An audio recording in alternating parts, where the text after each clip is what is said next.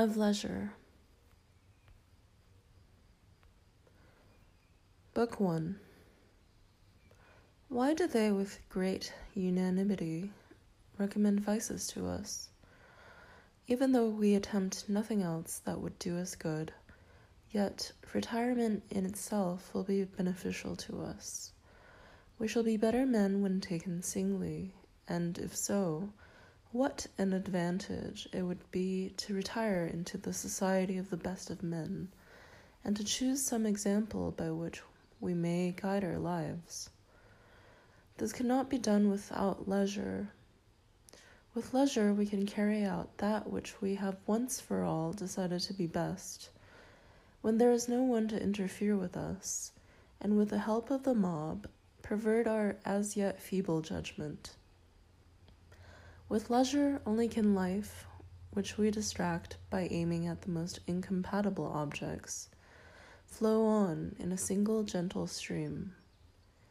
Indeed, the worst of our various ills is that we change our very vices, and so we have not even the advantage of dealing with a well-known form of evil. We take pleasure first in one and then in another, and are, besides, troubled by the fact that our opinions are not only wrong, but lightly formed. We toss, as it were, on waves, and clutch at one thing after another. We let go what we just now sought for, and strive to recover what we have just let go. We oscillate between desire and remorse, for we depend entirely upon the opinions of others, and it is that which many people praise and seek after, not that which deserves to be praised and sought after, which we consider to be best. Nor do we take any heed of whether our road be good or bad in itself, but we value it by the number of footprints upon it, among which there are none of any who have returned. You will say to me, Seneca, what are you doing? Do you desert your party? I am sure that our Stoic philosophers say we must be in motion up to the very end of our life. We will never cease to labor for the general good, to help individual people, and when stricken in years to afford assistance even to our enemies. We are the sect that gives no discharge for any number of years' service, and in the words of the most eloquent of poets, we wear the helmet when our locks are gray. We are they who are so far from indulging in any leisure until we die, that if circumstances permit it, we do not allow ourselves to be at leisure, even when we are dying. Why do you preach the maxims of Epicurus in the very headquarters of Zeno?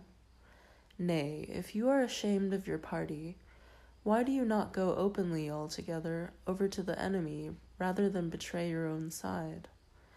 I will answer this question straightway. What more can you wish than I should imitate my leaders? What then follows?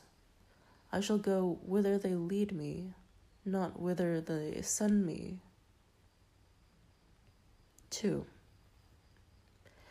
Now I will prove to you that I am not deserting the tenets of the Stoics, for they themselves have not deserted them, and yet I should be able to plead a very good excuse, even if I did follow not their precepts, but their examples. I shall divide what I am about to say into 2 parts. First, that a man may, from the very beginning of his life, give himself up entirely to the contemplation of truth. Secondly, that a man, when he has already completed his term of service, has the best of rights, that of his shattered health, to do this, and that he may then apply his mind to other studies after the manner of the Vestal virgins, who allot different duties to different years. First learn how to perform the sacred rites, and when they have learned them, teach others. 3. I will show that this is approved of by the Stoics also. Not that I have laid any commandment upon myself to do nothing contrary to the teaching of Zeno and Chrysippus, but because the matter itself allows me to follow the precepts of those men. For if one always follows the precepts of one man, one ceases to be a debater and becomes a partisan. Would that all things were already known, that truth were unveiled and recognized, and that none of our doctrines required modification. But as it is, we have to seek for truth in the company of the very men who teach it.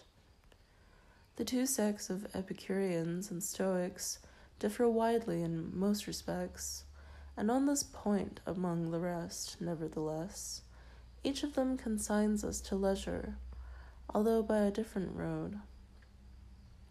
Epicurus says, "The wise man will not take part in politics, except upon some special occasion." Zeno says, "The wise man will take part in politics, unless prevented by some special circumstance." The one makes it his aim in life to seek for leisure, the other seeks it only when he has reasons for doing so. But this word reasons has a wide signification. If the state is so rotten as to be past helping, if evil has entire dominion over it, the wise man will not labor in vain or waste his strength in unprofitable efforts.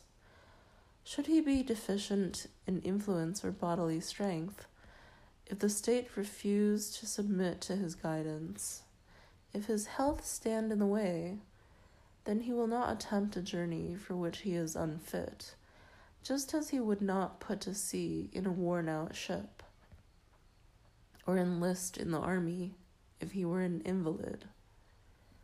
Consequently, one who has not yet suffered, either in health or fortune, has the right, before encountering any storms, to establish himself in safety, and thenceforth to devote himself to honorably industry and inviolate leisure, and the service of those virtues which can be practiced even by those who pass the quietest of lives. The duty of a man is to be useful to his fellow men, if possible to be useful to many of them, failing this, to be useful to a few, failing this, to be useful to his neighbors, and failing them, to himself. For when he helps others, he advances the general interests of mankind. Just as he who makes himself a worse man does harm not only to himself, but to all those to whom he may have done good if he had made himself a better one, so he who deserves well of himself does good to others by the very fact that he is preparing what will be of service of them. 4. Let us grasp the fact that there are two republics, one vast and truly public, which contains alike gods and men, in which we do not take account of this or that nook of land, but make the boundaries of our state reach as far as the rays of the sun, and another to which we have been assigned by the accident of birth. This may be that of the Athenians or Carthaginians, or of any other city which does not belong to all men, but to some especial ones. Some men serve both of these states, the greater and the lesser, and at the same time, some serve only the lesser, some only the greater. We can serve the greater commonwealth even when we are at leisure. Indeed, I am not sure that we cannot serve it better when we are at leisure, to inquire into what virtue is, and whether it be one or many, whether it be nature or art that makes men good, whether that which contains the earth and sea, and all that in them, is be one, or whether God has placed therein many bodies of the same species, whether that out of which all things are made be continuous and solid, or containing interstices and alternate empty and full spaces. Whether God idly looks on at his handiwork or directs its course. Whether he is without and around the world, or whether he pervades its entire surface. Whether the world be immortal or doomed to decay, and belonging to the class of things which are born only for a time. What service does he who meditates upon these questions render to God? He prevents these, his great works having no one to witness them. 5. We have a habit of saying that the greatest good is to live according to nature. Now nature has produced us for both purposes, for contemplation and for action. Let us now prove what we said before. Nay, who will not think this proved if he bethinks himself how great a passion he has for discovering the unknown? How vehemently his curiosity is roused by every kind of romantic tale. Some men make long voyages and undergo the toils of journeying to distant lands for no reward, except that of discovering something hidden and remote. This is what draws people to public shows, and causes them to pry into everything that is closed, to puzzle out everything that is secret, to clear up points of antiquity, and to listen to tales of the customs of savage nations. Nature has bestowed upon us an inquiring disposition, and being well aware of her own skill and beauty, has produced us to be spectators of her vast works.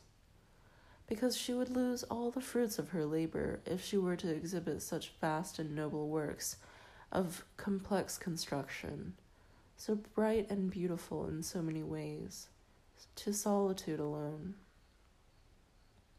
That you may be sure she wishes to be gazed upon, not merely looked at. See what a place she has assigned to us. She has placed us in the middle of herself, and given us a prospect all around. She has not only set man erect upon his feet, but also with a view to making it easy for him to watch the heavens. She has raised his head on high and connected it with a pliant neck, in order that he might follow the course of the stars from their rising to their setting, and move his face round with the whole heaven. Moreover, by carrying 6 constellations across the sky by day, and 6 by night, she displays every part of herself in such a manner that by what she brings before man's eyes, she renders him eager to see the rest also.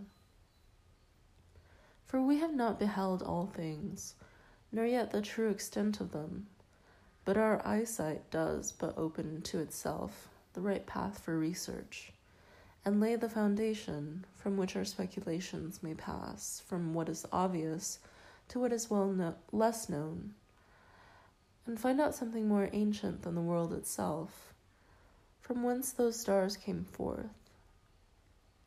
Inquire what was the condition of the universe before each of its elements were separated from the general mass.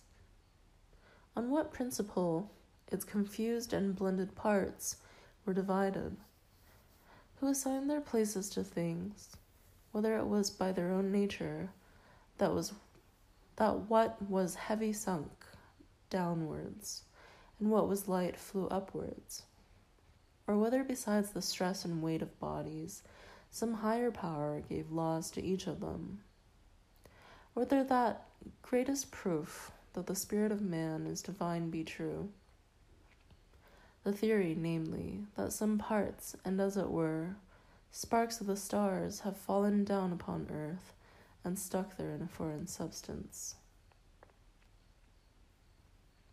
Our thought bursts through the battlements of heaven, and is not satisfied with knowing only what is shown to us. I investigate, it says, that which lies without the world, whether it be a bottomless abyss, or whether it is also confined within boundaries of its own. What the appearance of the things outside may be, whether they be shapeless and vague, extending equally in every direction, or whether they also are arranged in a certain kind of order. Whether they are connected with this world of ours, or are widely separated from it, and welter about in empty space. Whether they consist of distinct atoms, of which everything that is and that is to be is made, or whether their substance is uninterrupted, and all of it capable of change. Whether the elements are naturally opposed to one another, or whether they are not at variance, but work towards the same end by different means. Since man was born for such speculations as these, consider how short a time he has been given for them, even supposing that he makes good his claims to the whole of it, allows no part of it to be wrested from him through good nature, or to slip away from him through carelessness.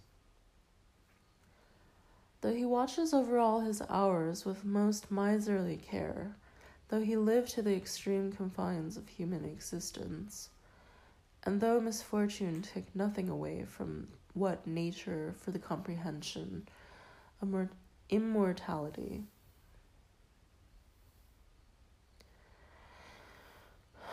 even then man is too mortal for the comprehension of immortality. I live according to nature, therefore, if I give up myself entirely to her, and if I admire and reverence her. Nature, however, intended me to do both, to practice both contemplation and action, and I do both, because even contemplation is not devoid of action. 6.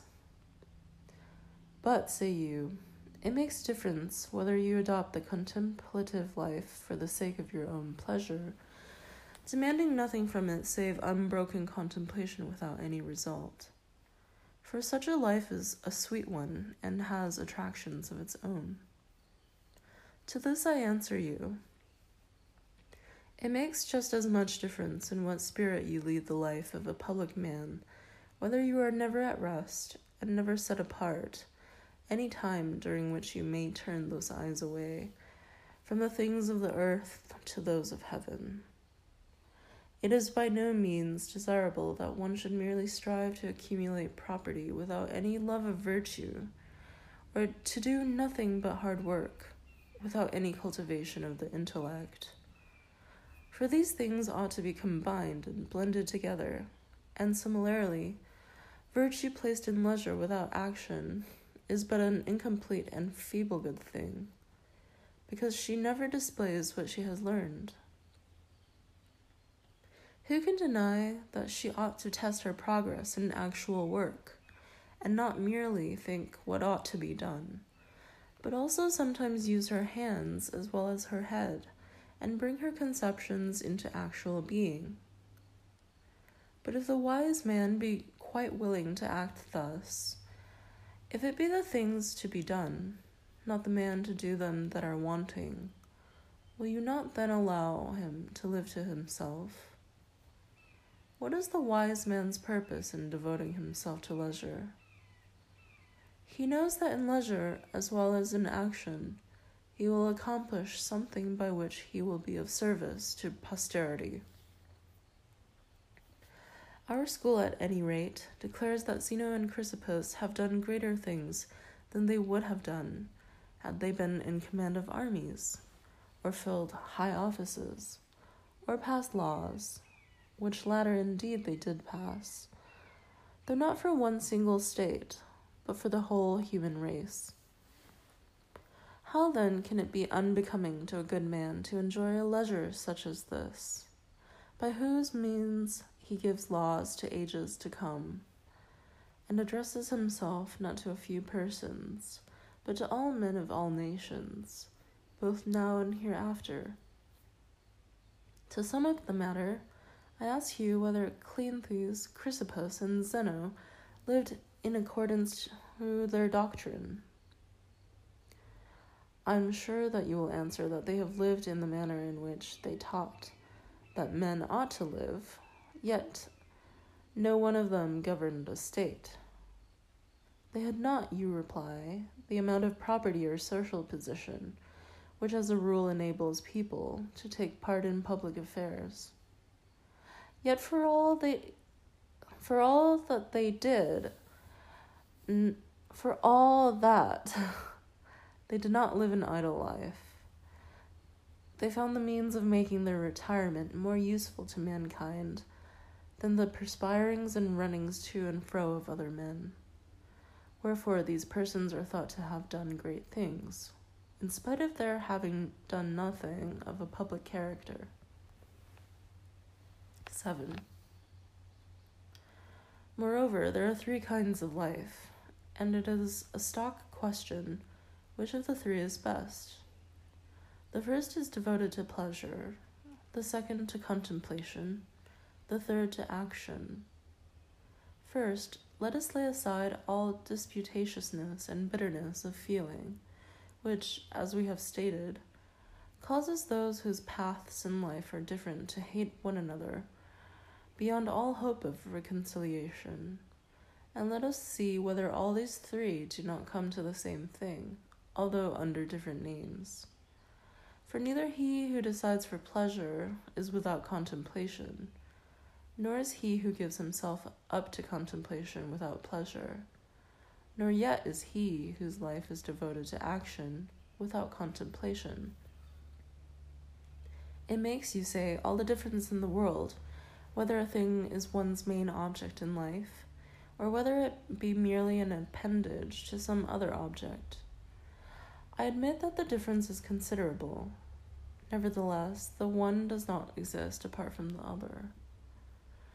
The one man cannot live in contemplation without action, nor can the other act without contemplation, and even the third, of whom we all agree in having a bad opinion, does not approve of passive pleasure, but of that which he establishes for himself by means of reason. Even this pleasure-seeking sect itself, therefore, practices action also. Of course it does, since Epicurus himself says that at times he would abandon pleasure and actually seek for pain, if he became likely to be surfeited with pleasure, or if he thought that by enduring a slight pain he might avoid a greater one. With what purpose do I state this? To prove that all men are fond of contemplation. Some make it the object of their lives. To us, it is an anchorage, not a harbor. 8. Add to this that, according to the doctrine of Chrysippus, a man may live at leisure. I do not say that he ought to endure leisure, but that he ought to choose it. Our Stoics say that the wise man would not take part in the government of any state. What difference does it make by what path the wise man arrives at leisure, whether it be because the state is wanting to him, or he is wanting to the state? If the state is to be wanting to all wise men, and always will be found wanting by refined thinkers, I ask you, to what state should the wise man betake himself? To that of the Athenians, in which Socrates is condemned to death, and from which Aristotle goes into exile lest he should be condemned to death, where virtues are borne down by jealousy? You will tell me that no wise man would join such a state. Shall then the wise man go to the commonwealth of the Carthaginians, where faction never ceases to rage, and liberty is the foe of all the best men, where justice and goodness are held of no account, where enemies are treated with inhuman cruelty, and natives are treated like enemies? He will flee from this state also. If I were to discuss each one separately, I should not be able to find one which the wise man could endure, or which could endure the wise man. Now, if such a state as we have dreamed of cannot be found on earth, it follows that leisure is necessary for everyone, because the one thing which might be preferred to leisure is nowhere to be found. If anyone says that to sail is the best of things, and then says we ought not to sail in a sea in which shipwrecks were common occurrences, and where sudden storms often arise, which drive the pilot back from his course, I should imagine that this man, while speaking in praise of sailing, was really forbidding me to unmoor my ship.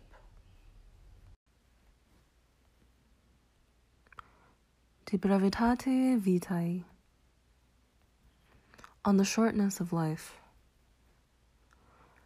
The majority of mortals, Paulinus, complain bitterly of the spitefulness of nature, because we are born for a brief span of life, because even the space that has been granted to us rushes by so speedily and so swiftly that all save a very few find life at an end just when they are getting ready to live.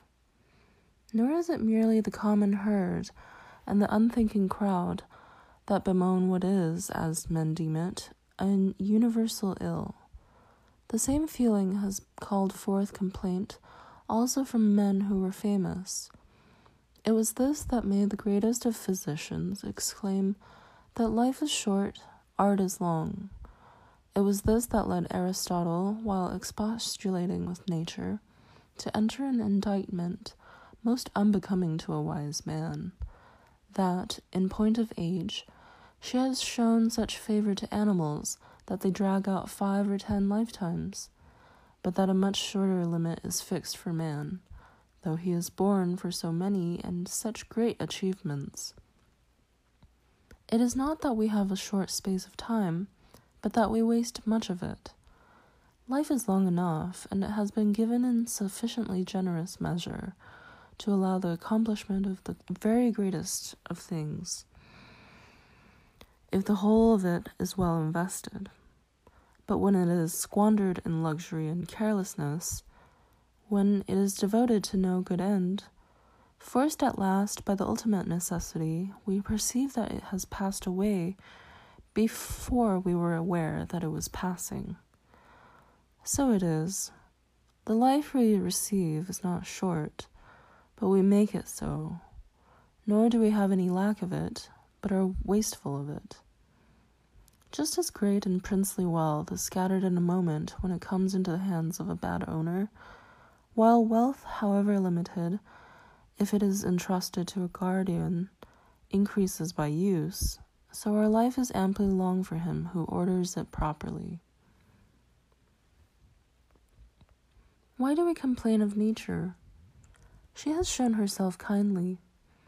Life, if you know how to use it, is long. But one man is possessed by an avarice that is insatiable, another by a toilsome devotion to tasks that are useless. One man is besotted with wine, another is paralyzed by sloth. One man is exhausted by an ambition that always hangs upon the decision of others. Another, driven on by the greed of the trader, is led over all lands and all seas by the hope of gain. Some are tormented by a passion for war, and are always either bent on inflicting danger upon others or concerned about their own. Some there are who are worn out by voluntary servitude in a thankless attendance upon the great. Many are kept busy either in the pursuit of other men's fortune or in complaining of their own. Many, following no fixed aim, shifting and inconstant and dissatisfied, are plunged by their fickleness into plans that are ever new. Some have no fixed principle by which to direct their course, but fate takes them unawares while they loll and yawn. So surely does it happen that I cannot doubt the truth of that utterance, which the greatest of poets delivered with all the seeming of an oracle. The part of life we really live is small. For all the rest of existence is not life, but merely time. Vices beset us and surround us on every side, and they do not permit us to rise anew and lift up our eyes for the discernment of truth, but they keep us down when once they have overwhelmed us, and we are chained to lust. Their victims are never allowed to return to their true selves. If ever they chance to find some release, like the waters of the deep sea, which continue to heave even after the storm is past, they are tossed about, and no rest from their lusts abides. Think you that I am speaking of the wretches whose evils are admitted? Look at those whose prosperity men flock to behold. They are smothered by their blessings. To how many are riches a burden? From how many do eloquence and the daily straining to display their powers draw forth blood? How many are pale from constant pleasures? To how many does the throng of clients that crowd about them leave no freedom?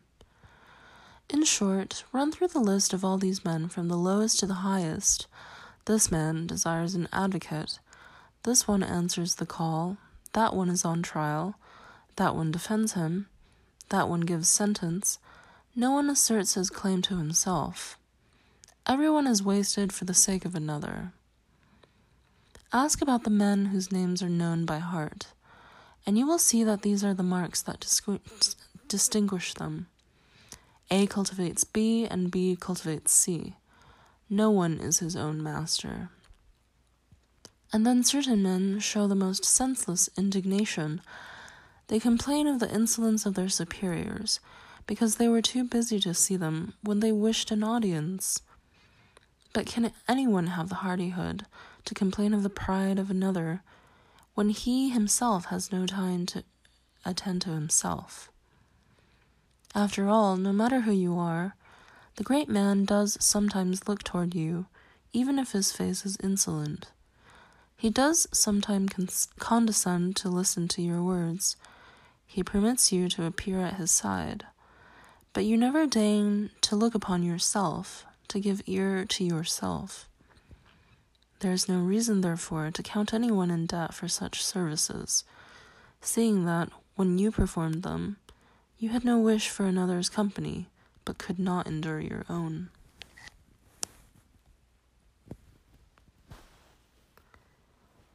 Though all the brilliant intellects of the ages were to concentrate upon this one theme, never could they adequately express their wonder at this dense darkness of the human mind. Men do not suffer anyone to seize their estates, and they rush to stones and arms if there is even the slightest dispute about the limit of their lands. Yet they allow others to trespass upon their life. Nay, they themselves even lead in those who will eventually possess it. No one is to be found who is willing to distribute his money, yet among how many does each one of us distribute his life? In guarding their fortune, men are often close-fisted, yet when it comes to the matter of wasting time, in the case of the one thing in which it is right to be miserly, they show themselves most prodigal. And so I should like to lay hold upon someone from the company of older men and say, I see that you have reached the farthest limit of human life. You are pressing hard upon your 100th year, or are even beyond it. Come now, recall your life and make a reckoning. Consider how much of your time was taken up with a moneylender, how much with a mistress, how much with a patron, how much with a client, how much in wrangling with your wife, how much in punishing your slaves, how much in rushing about the city on social duties. Add the diseases which we have caused by our own acts. Add, too, the time that has lain idle and unused. You will see that you have fewer years to your credit than you count. Look back in memory and consider when you have ever had a fixed plan. How few days have passed as you had intended, when you were ever at your own disposal, when your face ever wore its natural expression, when your mind was ever unperturbed. What work you have achieved in so long a life! How many have robbed you of life when you were not aware of what you were losing? How much was taken up in useless sorrow, in foolish joy, in greedy desire, in the allurements of society? How little of yourself was left to you? You will perceive that you are dying before your season. What, then, is the reason of this? You live as if you were destined to live forever. No thought of your frailty ever enters your head. Of how much time has already gone by, you take no heed. You squander time as if you drew from a full and abundant supply, though all the while that day which you bestow on some person or thing is perhaps your last. You have all the fears of mortals and all the desires of immortals. You shall hear many men saying, "After my 50th year I shall retire into leisure. My 60th year shall release me from public duties." And what guarantee, pray, have you that your life will last longer? Who will suffer your course to be just as you plan it? Are you not ashamed to reserve for yourself only the remnant of life, and to set apart for wisdom only that time which cannot be devoted to any business? How late is it to begin to live just when we must cease to live? What foolish forgetfulness of mortality to postpone wholesome plans to the 50th and 60th year, and to intend to begin life at a point to which so few have attained. You will see that the most powerful and highly placed men let drop remarks in which they long for leisure, acclaim it, and prefer it to all their blessings. They desire at times, if it could be with safety, to descend from their high pinnacle, for, though nothing from without should assail or shatter, fortune of its very self comes crashing down.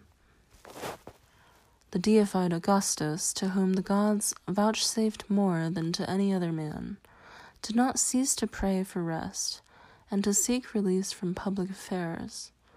All his conversation ever reverted to this subject, his hope of leisure. This was the sweet, even if vain, consolation with which he would gladden his labors, that he would one day live for himself. In a letter addressed to the Senate, in which he had promised that his rest would not be devoid of dignity, nor inconsistent with his former glory, I find these words, "But these matters can be shown better by deeds than by promises." Nevertheless, since the joyful reality is still far distant, my desire for that time most earnestly prayed for has led me to forestall some of its delight by the pleasure of words. So desirable a thing did leisure seem that he anticipated it in thought, because he could not attain it in reality. He who saw everything depending on himself alone, who determined the fortune of individuals and of nations, thought most happily of that future day on which he should lay aside his greatness. He had discovered how much sweat those blessings that shone throughout all lands drew forth, how many secret worries they concealed. Forced to pit arms first against his countrymen, then against his colleagues, and lastly against his relatives, he shed blood on land and sea. Through Macedonia, Sicily, Egypt, Syria, and Asia, and almost all countries, he followed the path of battle, and when his troops were weary of shedding Roman blood, he turned them to foreign wars. While he was pacifying in the Alpine regions and subduing the enemies planted in the midst of a peaceful empire, while he was extending its bounds even beyond the Rhine and the Euphrates and the Danube, in Rome itself the swords of Murena, Capio, Lepidus, Egnatius, and others were being whetted to slay him. Not yet had he escaped their plots, when his daughter and all the noble youths who were bound to her by adultery, as by a sacred oath, oft alarmed his failing years. And there was Paulus, and a second time the need to fear a woman in league with an Antony. When he had cut away these ulcers together with the limbs themselves, others would grow in their place. Just as in a body that was overburdened with blood, there was always a rupture somewhere. And so he longed for leisure, in the hope and thought of which he found relief for his labors. This was the prayer of one who was able to answer the prayers of mankind.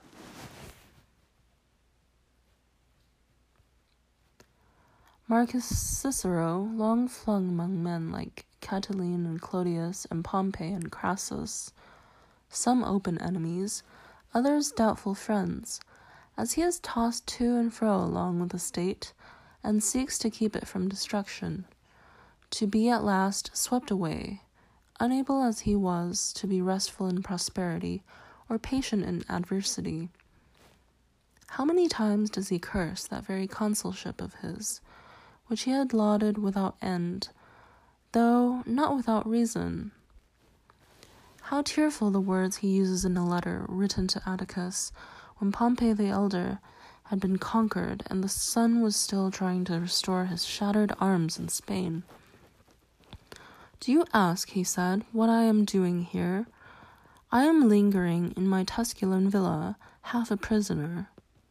He then proceeds to other statements, in which he bewails his former life and complains of the present and despairs of the future. Cicero said that he was half a prisoner, but in very truth, never will the wise man resort to so lowly a term. Never will he be half a prisoner. He who always possesses an undiminished and stable liberty, being free and his own master, and towering over all others. For what can possibly be above him, who is above fortune? When Livius Drusus, a bold and energetic man, had with the support of a large crowd, drawn from all Italy, proposed new laws, and the evil measures of the Gracchi, seeing no way out for his policy, which he could neither carry through nor abandon when once started on, he is said to have complained bitterly against the life of unrest he had had from the cradle, and to have exclaimed that he was the only person who had never had a holiday, even as a boy. For while he was still a ward and dressing the dress of a boy, he had the courage to commend to the favor of a jury who were accused, and to make his influence felt in the law courts, so powerfully indeed, that it is very well known that in certain trials he forced a favorable verdict. To what lengths was not such a premature ambition destined to go? One might have known that such precocious hardihood would result in great personal and public misfortune, and so it was too late for him to complain that he had never had a holiday when from boyhood he had been a troublemaker and a nuisance in the forum. It is a question whether he died by his own hand, or he fell from a sudden wound received in his groin, some doubting whether his death was voluntary, no one whether it was timely. It would be superfluous to mention more who, though others deemed them the happiest men, have expressed their loathing for every act of their years, and with their own lips have given true testimony against themselves. But by these complaints they changed neither themselves nor others, for when they have vented their feelings in words, they fall back into their usual round. Heaven knows, such lives as yours, though they should pass the limit of 1,000 years, will shrink into the merest span. Your vices will swallow up any amount of time. The space you have, which reason can prolong, although it naturally hurries away, of necessity, escapes from you quickly. For you do not seize it, you neither hold it back, nor impose delay upon the swiftest thing in the world, but you allow it to slip away as if it were something superfluous and that could be replaced.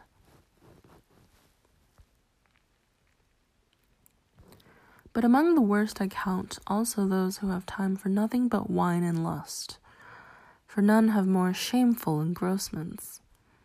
The others, even if they are possessed by the empty dream of glory, nevertheless go astray in a seemly manner. Though you should cite to me the men who are avaricious, the men who are wrathful, whether busied with unjust hatreds or unjust wars, these all sin in more manly fashion. but those who are plunged into the pleasures of the belly and into lust bear a stain that is dishonorable. Search into the hours of all these people. See how much time they give to accounts, how much to laying snares, how much to fearing them, how much to paying court, how much to being courted, how much is taken in giving or receiving bail, how much by banquets. For even these now have become a matter of business, and you will see how their interests, whether you call them evil or good, do not allow them time to breathe. Finally, everyone agrees that no one pursuit can be successfully followed by a man who is busied with many things. Eloquence cannot, nor the liberal studies, since the mind, when its interests are divided, takes in nothing very deeply, but rejects everything that is, as it were, crammed into it. There is nothing the busy man is less busied with than living. There is nothing that is harder to learn. Of the other arts, there are many teachers everywhere. Some of them we have seen that mere boys have mastered so thoroughly that they could even play the master. It takes the whole of life to learn how to live, and, what will perhaps make you wonder more, it takes the whole of life to learn how to die. Many very great men, having laid aside all their encumbrances, having renounced riches, business, and pleasures, have made it their one aim, up to the very end of life, to know how to live. Yet the greater number of them have departed from life confessing that they did not yet know. Still less do those others know. Believe me, it takes a great man, and one who has risen far above human weaknesses, not to allow any of his time to be filched from him, and it follows that the life of such a man is very long, because he has devoted wholly to himself whatever time he has had. None of it lay neglected and idle. None of it was under the control of another, for guarding it most grudgingly, he found nothing was worthy to be taken in exchange for his time. And so that man had time enough. But those who have been robbed of much of their life by the public have necessarily had too little of it. And there is no reason for you to suppose that these people are not sometimes aware of their loss. Indeed, you will hear many of those who are burdened by great prosperity cry out at times in their midst of their throngs of clients, or their pleadings in court, or their other glorious miseries, I have no chance to live. Of course you have no chance. All those who summon you to themselves turn you away from your own self. Of how many days has that defendant robbed you? Of how many that candidate? Of how many that old woman wearied with burying her heirs? Of how many that man is shamming sickness for the purpose of exciting the greed of the legacy hunters? Of how many that very powerful friend who has you and your like on the list, not of his friends, but on his retinue?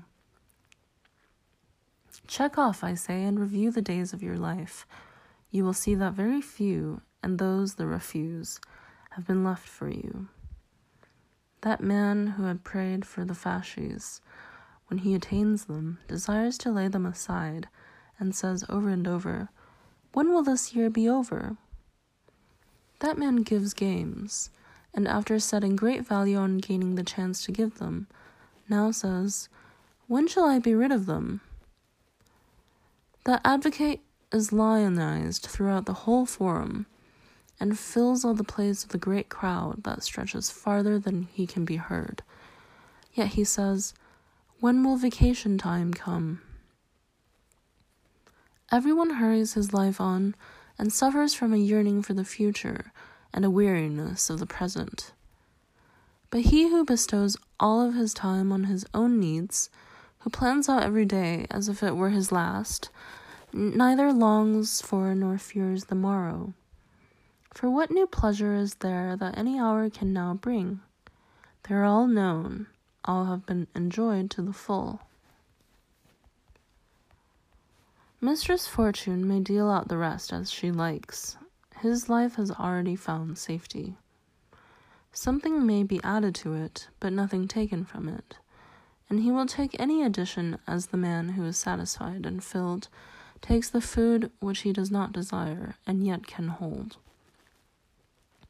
And so there is no reason for you to think that any man who has lived long because he has gray hairs or wrinkles, he has not lived long, he's existed long. For what if you should think that man has had a long voyage who had been caught by a fierce storm as soon as he left harbor, and, swept hither and thither by a succession of winds that raged from different quarters, had been driven in a circle around the same course. Not much voyaging did he have, but much tossing about. I am often filled with wonder when I see some men demanding the time of others, and those from whom they ask it most indulgent. Both of them fix their eyes on the object of the request for time, neither of them on the time itself, just as if what is asked were nothing, what is given nothing. Men trifle with the most precious thing in the world, but they are blind to it because it is an incorporeal thing, because it does not come beneath the sight of the eyes. And for this reason it is counted a very cheap thing, nay, of almost no value at all. Men set a very great store by pensions and doles, and for these they hire out their labor or service or effort. But no one sets a value on time. All use it lavishly as if it cost nothing. But see how those same people clasp the knees of physicians if they fall ill and the danger of death draws near. See how ready they are, if threatened with capital punishment, to spend all their possessions in order to live. So great is the inconsistency of their feelings. But if each one could have the number of his future years set before him as is possible in the case of the years that have passed, how alarmed would those be who saw only a few remaining? How sparing of them would they be? And yet it is easy to dispense an amount that is assured, no matter how small it may be, but that must be guarded more carefully, which will fail you know not when. Yet there is no reason for you to suppose that these people do not know how precious a thing time is. For to those whom they love most devotedly, they have a habit of saying that they are ready to give them a part of their own years. And they do give it without realizing it, but the result of their giving is that they themselves suffer loss, without adding to the years of their dear ones. But the very thing they do not know is whether they are suffering loss. Therefore, the removal of something that is lost without being noticed, they find, is bearable. Yet no one will bring back the years. No one will bestow you once more on yourself. Life will follow the path it started upon, and will neither reverse nor check its course. It will make no noise. It will not remind you of its swiftness. Silent, it will glide on. It will not prolong itself at the command of a king or at the applause of a populace. Just as it was started on its first day, so it will run. Nowhere will it turn aside. Nowhere will it delay. And yet, what will be the result? You have been engrossed. Life hastens by, while death will be at hand, for which willy-nilly you must find leisure. Can anything be sillier than the point of view of certain people? I mean those who boast of their foresight. They keep themselves very busily engaged in order that they may be able to live better. They spend life in making ready to live. They form their purposes with a view to the distant future. Yet postponement is the greatest waste of life. It deprives them of each day as it comes, It snatches from them the present by promising something hereafter. The greatest hindrance to living is expectancy, which depends on the morrow and wastes today. You dispose of that which lies in the hands of fortune. You let go that which lies in your own. Whither do you look? At what goal do you aim? All things that are still to come lie in uncertainty. Live straightway. See how the greatest of bards cries out, and, as if inspired with divine utterance, sings the saving strain. The fairest day in hapless mortal's life is ever first to flee. Why do you delay, says he, why are you idle? Unless you seize the day, it flees. Even though you seize it, it will still flee. Therefore you must vie with time's swiftness and the speed of using it. And, as from a torrent that rushes by and will not always flow, you must drink quickly. And 2. The utterance of the bard is most admirably worded to cast censure upon infinite delay, in that he says, not the fairest age, but the fairest day. Why, to whatever length your greed inclines, do you stretch before yourself months and years in long array, unconcerned and slow through time, though time flies so fast. The poet speaks to you about the day, and about this very day that is flying. Is there, then, any doubt that for hapless mortals, that is, for men who are engrossed, the fairest day is ever the first to flee? Old age surprises them while their minds are still childish, and they come to it unprepared and unarmed, for they have made no provision for it. They have stumbled upon it suddenly and unexpectedly. They did not notice that it was drawing near day by day. Even as conversation or reading or deep meditation on some subject beguiles the traveler, and he finds that he has reached the end of his journey before he was aware that he was approaching it, just so with this unceasing and most swift journey of life, which we make at the same pace, whether waking or sleeping. Those who are engrossed become aware of it only at the end.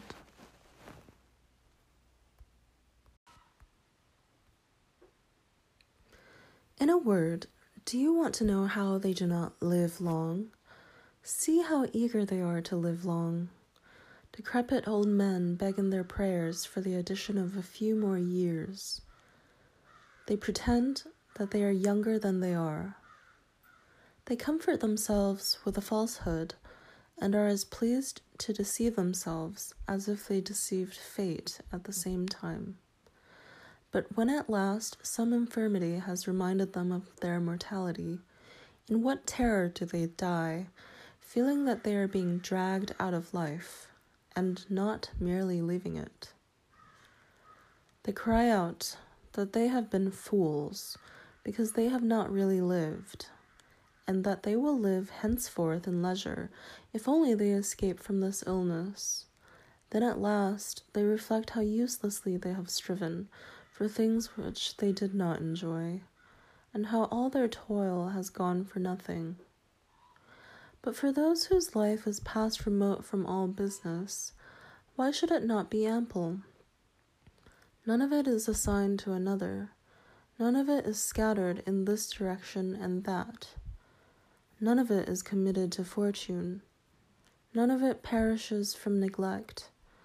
None is subtracted by wasteful giving. None of it is unused.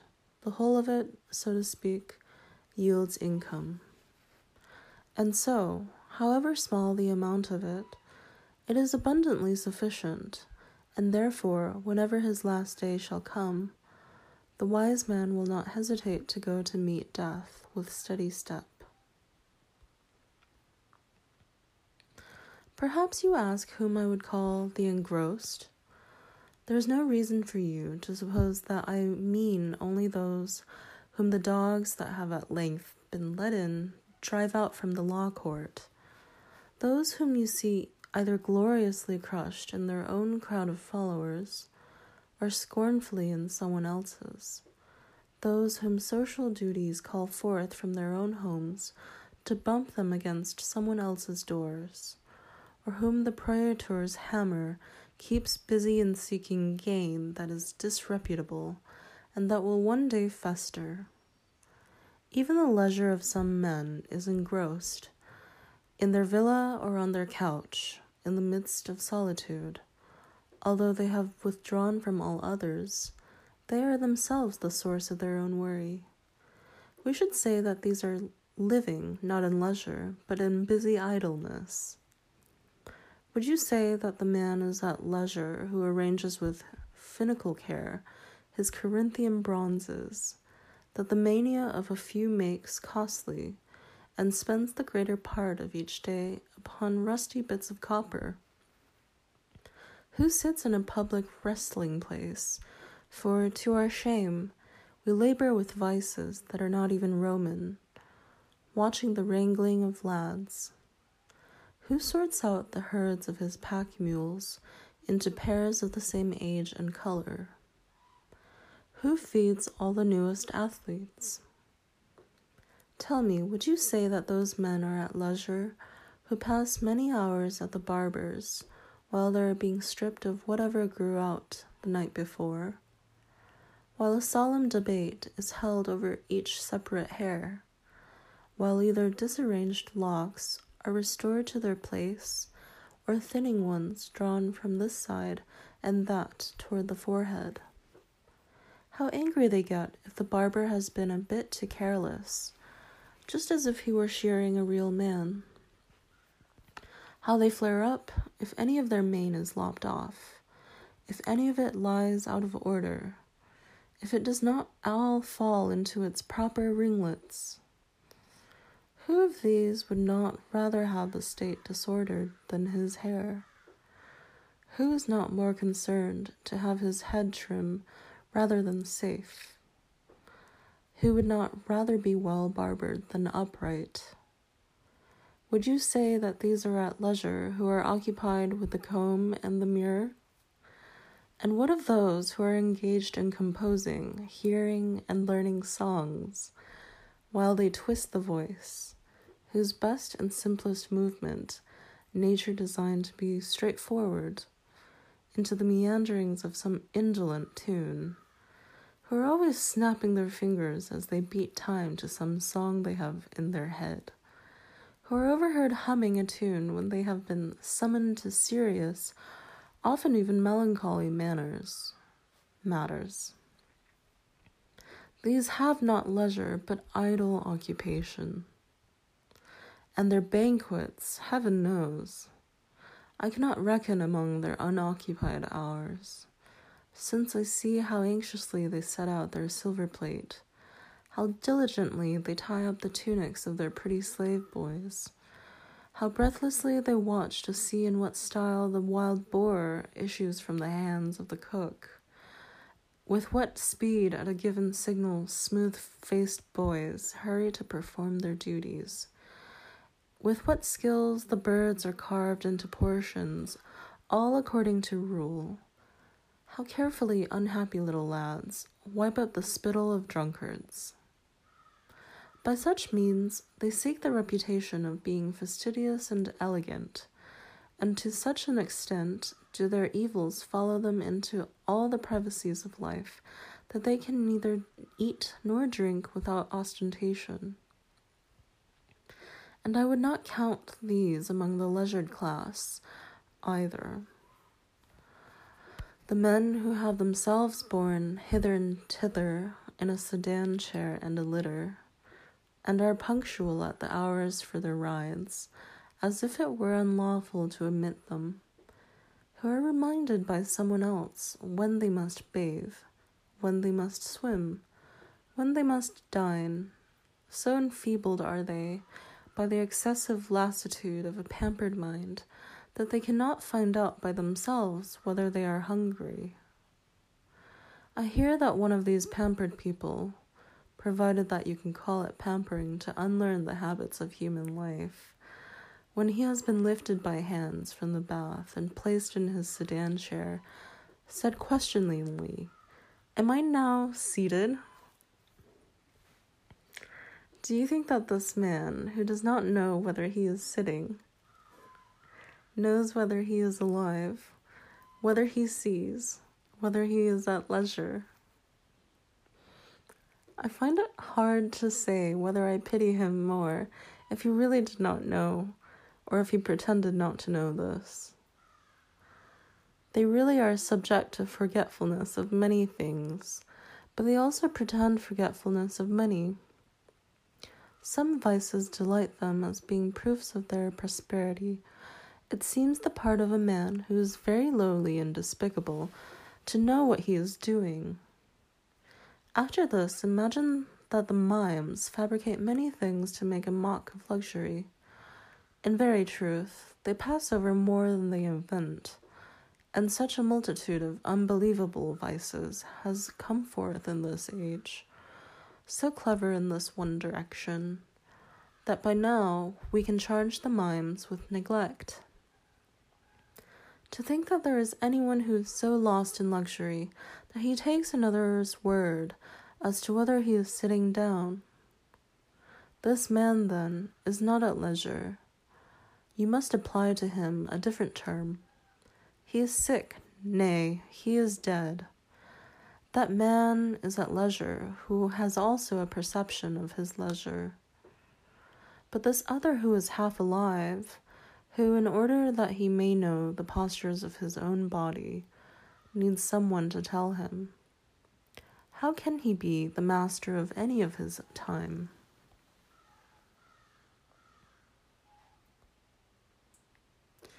It would be tedious to mention all the different men who have spent the whole of their life over chess or ball, or the practice of baking their bodies in the sun. They are not unoccupied, whose pleasures are made a busy occupation. For instance, no one will have any doubt that those are laborious triflers who spend their time on useless literary problems, of whom even among the Romans there is now a great number.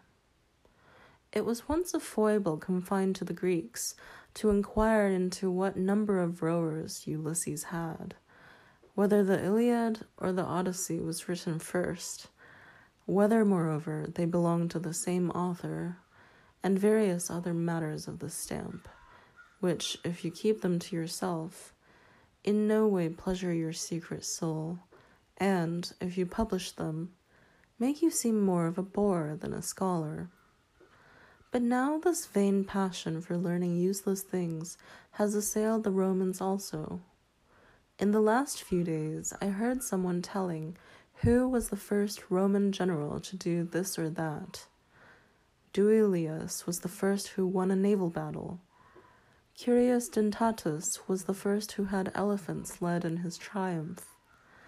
Still, these matters, even if they add nothing to real glory, are nevertheless concerned with signal services to the state. There will be no profit in such knowledge. Nevertheless, it wins our attention by reason of the attractiveness of an empty subject. We may excuse also those who inquire into this, who first induced the Romans to go on board ship.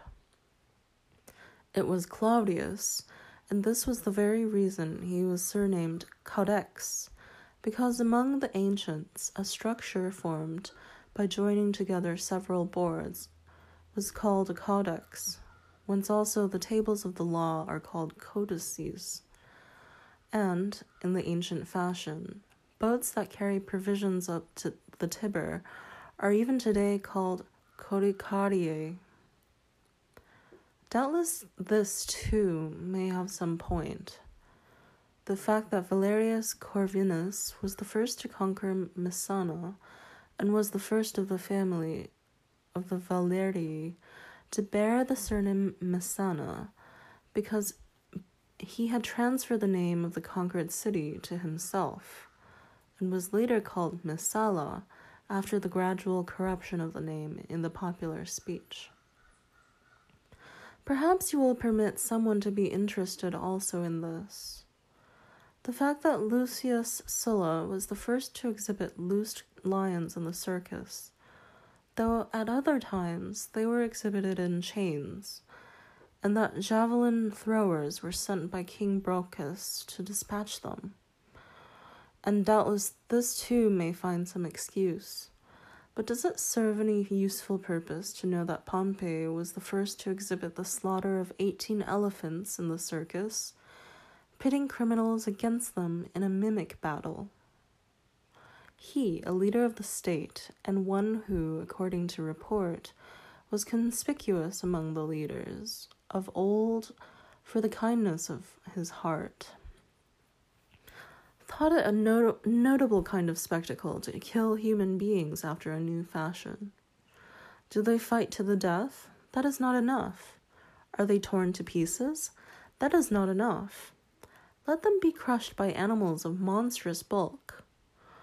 Better would it be that these things pass into oblivion, lest hereafter some all-powerful man should learn them and be jealous of an act that was no wise human. Oh, what blindness does great prosperity cast upon our minds! When he was casting so many troops of wretched human beings to wild beasts born under a different sky, when he was proclaiming war between creatures so ill-matched, when he was shedding so much blood before the eyes of the Roman people, who itself was soon to be forced to shed more. He then believed that he was beyond the power of nature.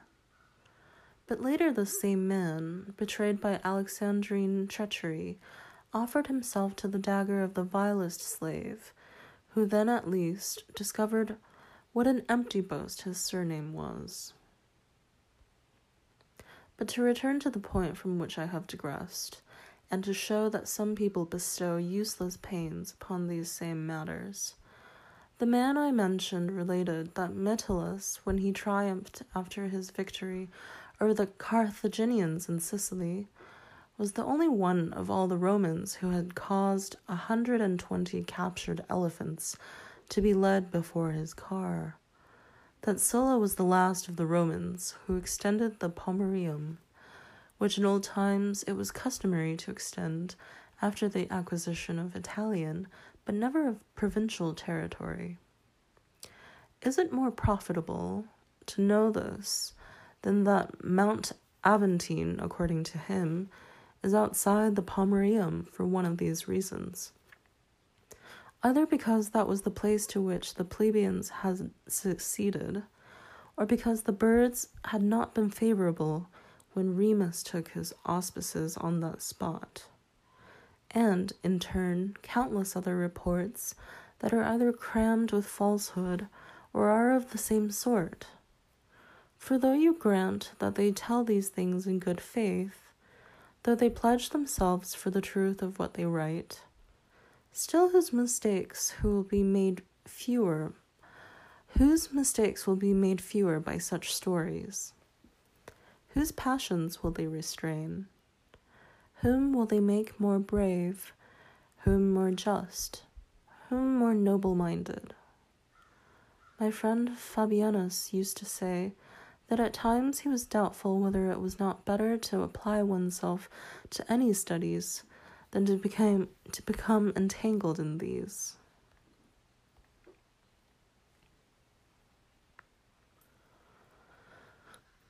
Of all men, they alone are at leisure who take time for philosophy. They alone really live. For they are not content to be good guardians of their own lifetime only. They annex every age to their own. All the years that have gone before them are in addition to their store.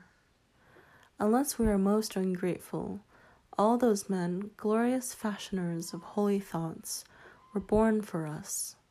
For us they have prepared a way of life. By other men's labors we are led to the sight of things most beautiful that have been wrested from darkness and brought into light. From no age are we shut out. We have access to all ages, and if it is our wish, by greatness of mind, to pass beyond the narrow limits of human weakness, There is a great stretch of time through which we may roam. We may argue with Socrates, we may doubt with Carneades, find peace with Epicurus, overcome human nature with the Stoics, exceed it with the Cynics. Since nature allows us to enter into fellowship with every age, why should we not turn from this paltry and fleeting span of time and surrender ourselves with all our soul to the past, which is boundless, which is eternal, which we share with our betters? Those who rush about in the performance of social duties, who give themselves and others no rest, when they have fully indulged their madness, when they have every day crossed everybody's threshold, and have left no open door unvisited, when they have carried around their venial greeting to houses that are very far apart, out of a city so huge and torn by such varied desires, how few will they be able to see? How many will there be who, either from sleep or self-indulgence or rudeness, will keep them out? How many who, when they have tortured them with long waiting, will rush by, pretending to be in a hurry? How many will avoid passing out through a hall that is crowded with clients, and will make their escape through some concealed door, as if it were not more discourteous to deceive than to exclude? How many, still half asleep and sluggish from last night's debauch, scarcely lifting their lips in the midst of a most insolent yawn, manage to bestow on yonder poor wretches, who break their own slumber, in order to wait on that of another, the right name only after it has been whispered to them 1,000 times? But we may fairly say that they alone are engaged in the true duties of life, who shall wish to have Zeno, Pythagoras, Democritus, and all the other high priests of liberal studies, and Aristotle and Theophrastus, as their most intimate friends every day. No one of these will not be at home. No one of these will fail to have his visitor leave more happy and more devoted to himself than when he came. No one of these will allow anyone to leave him with empty hands. All mortals can meet with them by night or by day.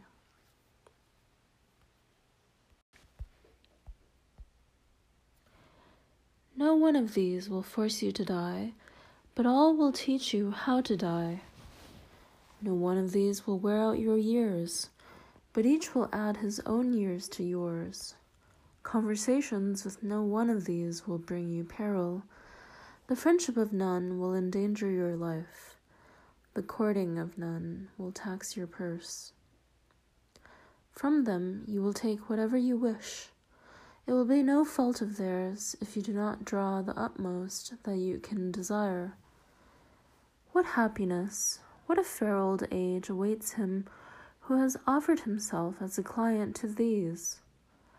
He will have friends from whom he may seek counsel on matters great and small, whom he may consult every day about himself, from whom he may hear truth without insult, praise without flattery, and after whose likeness he may fashion himself.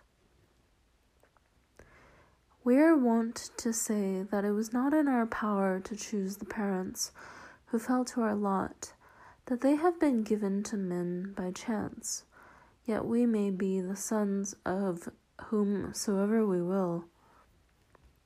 Households there are of noblest intellects. Choose the one into which you wish to be adopted. You will inherit not merely their name, but even their property, which there will be no need to guard in a mean or niggardly spirit. The more persons you share it with, the greater it will become.